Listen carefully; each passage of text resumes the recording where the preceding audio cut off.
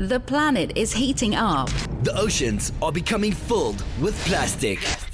Change starts now. Change starts now. We're on a countdown To zero waste. 5, 4, 3, 2, 1. This is the Zero Waste Countdown Podcast. Here's your host, Laura Nash. Hello, everyone, and welcome to the Zero Waste Countdown Podcast. I'm your host, Laura Nash. Today, I'm speaking with someone who has one of the most impressive environmental resumes I've ever seen.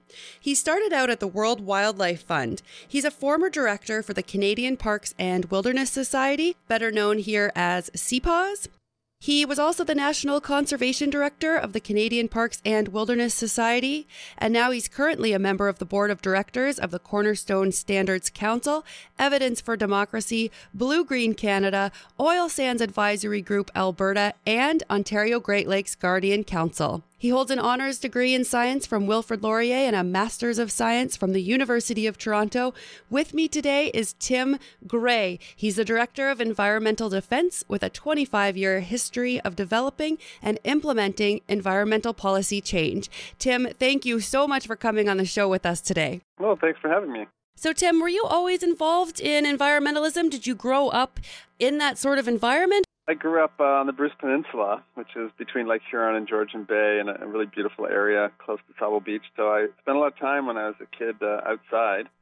So I'm sure I got my interest in the natural world from that. But, interestingly, at Sable Beach at the time, when I was probably a teenager, they started doing development there that really was destroying the dunes and putting in storm sewers that dumped into the lake. And, even as a kid, I thought, this is the dumbest thing I've ever seen. The entire tourism business in this community is reliant on high water quality, and they're building storm sewers that dump into the lake. Like, I just remember thinking, adults are really stupid. And I think I went from there. And when I was in university, I was very interested in applied ecology. And when I decided to go to graduate school, I worked in a lab that worked on acid rain impacts on forests and was very involved in the translation of science to public policy and protecting the environment. And you went to Central America as well with the World Wildlife Fund. When you were there, did you see a lot of plastic debris back at that time? I was there 10 years ago. I don't think I saw too much, but I know it's a growing problem there because they don't have recycling facilities so much. Yes, it was a growing problem. When I was working there, it was about 14 years ago, I guess. And, I'd been going to Central America off and on since the early 90s for fun. I had a friend that was doing research in the mountains of Monteverde, so I spent quite a bit of time there. And the change in the amount of plastic garbage that occurred from the early 90s to the mid-2000s was really remarkable. And I know it's, of course, even a bigger problem now. I've been to some places in Central America that are remote and so not being maintained by, say, local hotels or local citizenry. And the beaches literally look like a garbage dump. Like they are piled with plastic from the waterline all the way up to the dunes for as far as you can see. That's really heartbreaking. And that's the thing we don't realize. Every time we buy, a single-use plastic bottle, we're voting for that. And even though here in the Belleville area and the Toronto area, we have recycling facilities set up, so we don't see it as much. But a lot of these other places don't have recycling facilities to deal with it. And that's where it ends up. Yeah, that's true. And, I think we could be doing a much better job here in Canada, and in particular in Ontario. Most of the provinces in Ontario or in Canada, for example, have deposit return programs for single use containers. So, water bottles, pop bottles, etc., plastic ones, is that there's a deposit paid and you bring them back. And that makes a huge difference in the amount that are recovered. Here in Ontario, we produce about 3 billion of those bottles every year. Yeah. And about 1.5 billion of them end up in landfills or on the streets or in our rivers and lakes. So, and in places where there is a deposit return, the recovery rates are much, much higher. In Ontario, we're about 50%, and in places where you have deposit return, it gets upwards between 80 and 90% return. So we could be doing much better here in Ontario. Absolutely. And I'm sure that would help our Great Lakes so much. And you are a member of the board of the Great Lakes Guardian Council. And speaking of the Great Lakes, how are they doing? Are they healthy according to the council? They're not, and the major problems are related to nutrient runoff, and we did a bunch of work as a province and as a country in the 70s and 80s when we first really realized the lakes were essentially dying, and cleaning up our sewage treatment plants to reduce the amount of phosphorus going into the lakes then. But what's happened since then is there's been more and more fertilizer put on farmland, and a lot of that fertilizer is running off into the streams and rivers and ending up in the lakes. This is particularly a problem in Lake Erie, which is quite shallow and quite warm. It warms up very quickly in the summer, and we've seen algal blooms there that have produced toxins that have made the water undrinkable for some people that rely on it for drinking water, such as cities like Toledo, but also have caused a lot of mortality in fish and made the fish inedible. So there's real economic consequences as well as ecological ones, and we're really hoping to try and address that by reducing the amount of nutrients going into the lake. The other problem, of course, is toxic chemicals that are getting in from industrial processes, and then just the massive amounts of plastic that we were just chatting about. Absolutely. I know that there's a lot of microplastics that are being found in the Great Lakes. And there was an issue with microbeads a while ago. And I wonder if you had anything to do with that, because I believe that the Canadian government has banned microbeads. Yeah, actually the ban comes in on July 1st this year. And yes, that was one of our key campaigns, was to have microbeads banned from consumer products. They're not in any way necessary. You don't need plastic beads in your skin wash in order to get your face clean. It's just, it doesn't actually do anything of use. It was a marketing gimmick to get people convinced to think that their face would be cleaner if their soap had plastic beads in it.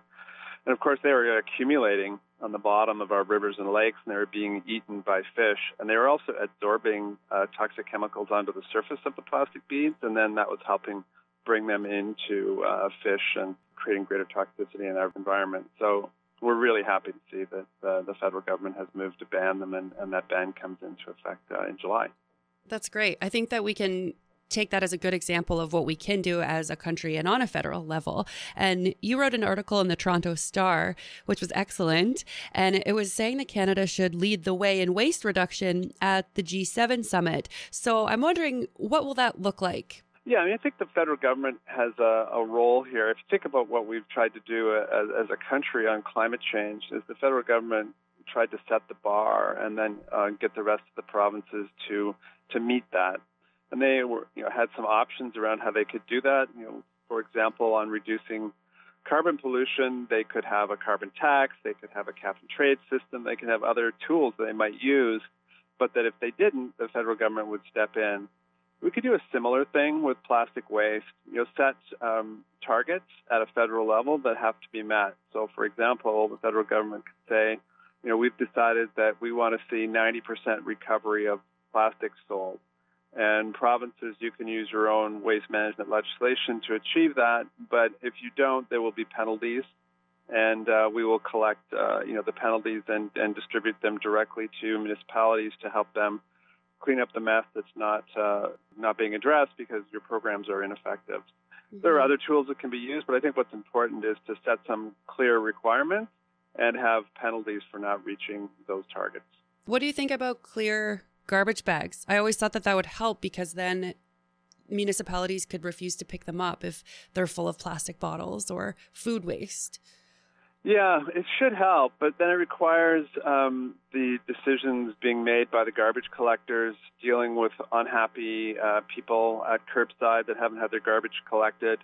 Is very, very inefficient way of trying to get people to comply with the system. And even when we do collect recycling in Canada, one of the challenges is that an awful lot of it, people feel good because their garbage bag or their garbage container is small and their recycling bin is full.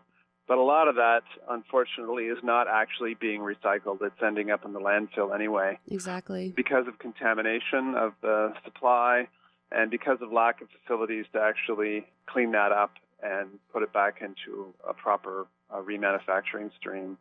deposit return programs for plastic bottles or deposit return for packaging, etc., or mandated reductions in packaging make a lot more sense and are a lot more effective.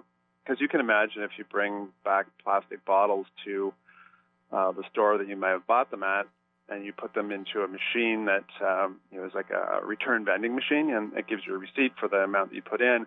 Those bottles are immediately shredded up by the machine into a bag, and so then the person that wants to remanufacture plastic bottles has a very clean supply of plastic. It's not contaminated with paper and all kinds of other stuff because people have actually brought them back and sorted them and put them in a machine, and then the plastic is clean. So we need to think about systems that actually ensure that this material can be reused and not end up in a landfill.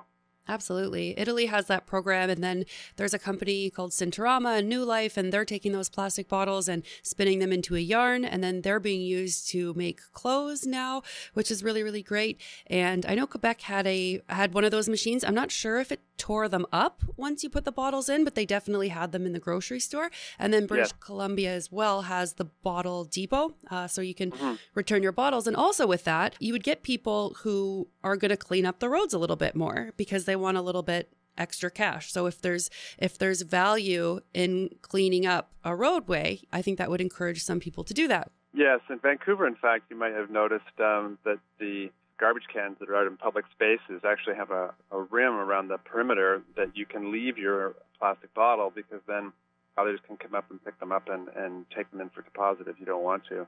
Oh, that's great. And you never see a plastic bottle on the street in Vancouver because there is deposit and people will pick them up because they have a value. Yeah, it's so clean there. I love living in Victoria. And we would leave our bottles outside, like our beer bottles. So instead of taking them back to the store, which is a very, very good thing to do with your alcohol bottles, but we would put them out at the road, and then people would come and take them for us and then go and get the return themselves. Your current role is with the Environmental Defence Canada. So can you tell us, what is environmental defence? We're an organization that really encourages the public to take action in their communities and to influence the behavior of companies and to influence the behavior of government. We really believe that people need to take individual action in their lives, but that in itself is not going to be enough to make a difference to actually protect our environment or transition to a cleaner economy. So we really believe that business and government need to take action too. So we really try and channel our supporters into interacting with major companies that they might shop with, or with their elected officials to make policy change so that we change the rules and laws around how our environment is protected. That's awesome. So if Canadians want to get involved with reducing our waste output and this sort of thing, is there a way to sign up for environmental defense? And then there is. Yeah, you can go to our website, which is at environmentaldefense.ca, and you can see all the range of issues that we work on: Great Lakes protection, climate change, plastics, toxic chemicals, and there's a variety of ways there that you can get involved. That's awesome. And you guys are currently working on waste and plastic reduction initiatives, I take it? We are, and we're really focusing on trying to get a deposit return system brought in here in Ontario, and to get the federal government to adopt a Canada-wide strategy around plastic reduction. There was a previous episode I did with a scientist down in Georgia, and he was telling me about Tybee Island. So it's this beautiful little island off the coast of Georgia, and they do a lot of science projects and whatnot there with kids in the summer. And they decided to ban the plastic bag. But lobbyists from the plastic bag industry came in and stopped it. And they weren't able to ban plastic bags because of this lobbying pressure. Does this happen in Canada? Well, we did have a similar situation in the city of Toronto, where the council did ban plastic bags, and that was reversed. And there's very intense lobbying by the plastics industry. I don't know if you've seen some of the media on this recently, but one of the plans of the oil industry in the face of electrification, more people buying electric cars and declining demand for oil to be used in transportation fuel, is to double the amount of plastic produced on the earth. Oh, please tell me that's not true. Yeah, because that's where, oil, of course, is used to make plastics. And so there's an incredible business driver to try and increase the amount of plastics that are being used. But the consequences of that use, especially when it's not being recovered properly, are huge. people were just wasting plastic bags. They didn't need them, and they were piling up, and they end up in the streets, etc. And you really see that to be true when the supermarkets started charging 5 cents for them.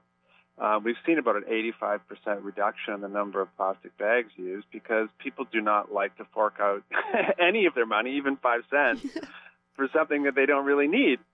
So it really got people thinking about, well, do I really need that bag, or can I bring my own cloth bag or a more durable plastic bag to the supermarket and just really reduce the consumption? So that has worked. Many countries are moving forward on banning plastic bags or plastic straws, and I think that that's what is going to end up happening. And I've been trying to talk to people from the chemical industry and the oil industry and just say, you people really need to be supporting much stronger recovering and reuse programs, because if you don't, the public is going to get so fed up with the massive amounts of pollution in our oceans and in our lakes, on the land, that they're going to want to see these products banned. And it would be much more beneficial for them as producers of these products to really support them being properly recovered so that we're not wasting all this plastic. Absolutely. And I am very surprised that 5 cents works, because I've talked about this before and it wouldn't work for me. I don't care about 5 cents. So yeah, you wouldn't think that it would, but the data shows very strongly that it did. That's awesome. That's really great. But I worry about these things. Is it enough incentive? It's interesting you say that this bag fee worked, because no wonder you are pushing the bottle return, because it would be 10 cents, I think, right? For a bottle? Yeah, it would be. Yeah, so that really adds up fast, and it's great. So I'm on board with this. I like it. I think it will work. The other really great advantage of a deposit return system as well is that there is a little bit of money left over from it, right? Because you can imagine if everyone's paying 10 cents per bottle, and even if 90% of them come back, right? Some of them disappear into garbage or whatever. That money is then left in a fund that can be used for other environmental activities, like helping to clean up the Great Lakes. So, you sort of win on both ends. You really reduce the amount of garbage, you recover more clean plastic for reuse, and then you have money left over to run environmental programs. So is that a 10 cents that's tacked on at the cashier? It is. With environmental defense, is this the most pressing issue, is getting the government in Ontario to implement this bottle return system? Or is there another issue that you're working with, maybe nationwide or something, that's just the biggest, most pressing issue right now? Yeah, I think all of all these things are linked together. So I think that the biggest issue at a macro level is just the way that we go about industrial production at a global scale, right? We have this idea that we can produce plastic or oil or all of these things and then just dump the products into the environment, right? And that somehow we don't pay for that. Of course, ultimately, we're all going to pay in a way that we can't afford to pay, in that we're causing our ecosystem to collapse. So we have to change that approach, and we have to really realize that we have to pay the full cost of producing these products, both to encourage people to use less of them, but also to ensure that they're being properly recycled back into the economy. So probably the most pressing of all of those is what's going on with climate change, right? Because if we do not address climate change, if we do not bring down our emissions very rapidly, then we're going to face a situation where the climate changes so fundamentally and so rapidly that our civilization is not going to be able to continue. And by addressing climate change and learning how to do that, how to retool our economy towards an energy economy that does not use fossil fuels, very much helps us to learn how to deal with things like plastic, biodiversity loss, thinking about the limits to our growth and the way to live on a planet in a way that it will be sustained for future generations. But all these issues are important. But to me, the thing that is really driving this conversation and making people really aware that we're way beyond the limits is what's going on with climate change. Absolutely. I totally agree. It's terrifying. And one thing that we see here in this local area is the ticks. And ticks are an indicator of climate change, because when I was little, I grew up in the forest and we could go build forts and roll around in the grass, and we never saw a tick ever. And now, it's April and I've pulled 7 of them off of my dog already, and they carry diseases. They're a big deal. Yep. So if you think you're not affected because you don't live right near the ocean, you're going to be affected. There's a lot of bad things coming if we don't get this fixed. And I actually have a question for you, which isn't totally related to zero waste, but it's something that keeps me up at night. I wonder, as Canadians, how we can get away from fossil fuels when we live in a car culture. I mean, a lot of us need a car to get to work. And also we are a very cold climate. So, I mean, I think most of us, if not all of us, burn a little fossil fuels to stay warm in the winter. I mean, what is the way forward for Canadians who live in this society? Yeah, there's a couple things. So on the transportation side, of course, it depends on where you live, about how much you can change your fossil fuel consumption habits in transportation, right? Like if you live in a city and you don't live very far from your work or school, you can make choices around walking, taking your bike, taking public transit. All of those things are obviously much less carbon consuming than if you drive your car the 2 kilometers to your office, which I know some people do. But if you live further away, or if you live in a rural area, then you're going to need some kind of vehicle. But then, the choices you can make are to buy a vehicle that is maybe a bit smaller than the one you currently have. So maybe if you have a big 8-cylinder car, the next time you buy a new car, need to replace it, look for something smaller. Or move towards a car that perhaps is partially battery operated and has a backup gasoline motor. That way you don't have any of the range restrictions you get from a purely electric vehicle, because the gasoline engine can come on when the battery's done. But the overall fuel efficiency of those type of vehicles is very, very high, 2 to 3 times higher than a typical, even efficient purely gasoline engine. So you need to sort of think about, like, what choices can you make given your lifestyle and your needs. But most of us could do better and also save ourselves some money. On the housing side, probably the easiest thing for most people, because you don't change houses every year, if you own your own home, is to, when you make decisions about replacing your windows or upgrading your home in any way, is to caulk around your windows, replace windows with higher quality ones, upgrade the insulation in your house. When you change your furnace, go from, the current one that may be only 70% efficient to one that is 98 or 99% efficient, which is sort of the new kind of standard if you have a gas furnace. If you're building a new house, think very carefully about how much energy you want it to use. And I think in the long term for Canadian society, and this is like over 10 or 15 years, we really need to make sure that our electricity grid is increasingly being powered by wind and solar and hydroelectric and biogas, renewable fuels, and move our interior space heating away from fossil fuels to electricity, electricity that's being produced by renewable means. But that takes time. The houses obviously have to be converted. New houses, you want to build them with things like heat exchangers and geothermal so that they can use electricity efficiently. But these things will take time. They can't all be done overnight. I think the most important thing to remember as a person who owns a home or a car is when you're going to make a change is to think about how you might do it in a way that is more energy efficient. It doesn't make much sense to say if you bought a new gasoline car to run out and get rid of it. Yeah. A, that's very expensive. But B, that car is going to still be on the road whether you're driving it or not. So it's about creating longer-term demand for much cleaner products by making those decisions when you purchase something new. Absolutely. Something that's a little bit difficult about switching to, biking or walking or whatnot in a city is that I find more and more the housing prices are going up. So if you want to move to Toronto to get a job, it's really hard to actually be able to afford a place that's probably going to be near your place of work. And I saw that in Vancouver and Victoria happen 10 years ago. So it kind of pushes people out a little bit, which is problematic. But also at the same time, with technology and with the internet, it's more and more common and more accepted to work at home a few days so that you don't have to go and sit in traffic for 40 minutes and produce all that carbon just to get to work. You can actually get all your work done from home, maybe 1 or 2 days a week, depending on what you do or depending on the organization. So I think that stuff like that can help as well. It definitely can. Being able to work remotely can help if you're in a situation where you have to commute long distances. Of course, if you are driving in a car to commute, making those choices around what kind of car to drive will both save you money and of course, have less pollution for the environment.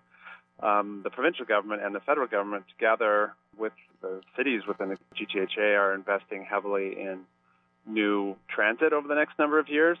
We'll be looking at having electrified all-day GO service, so you'll be able to get back and forth from many cities within the region that are on the GO train network much more easily than you can now.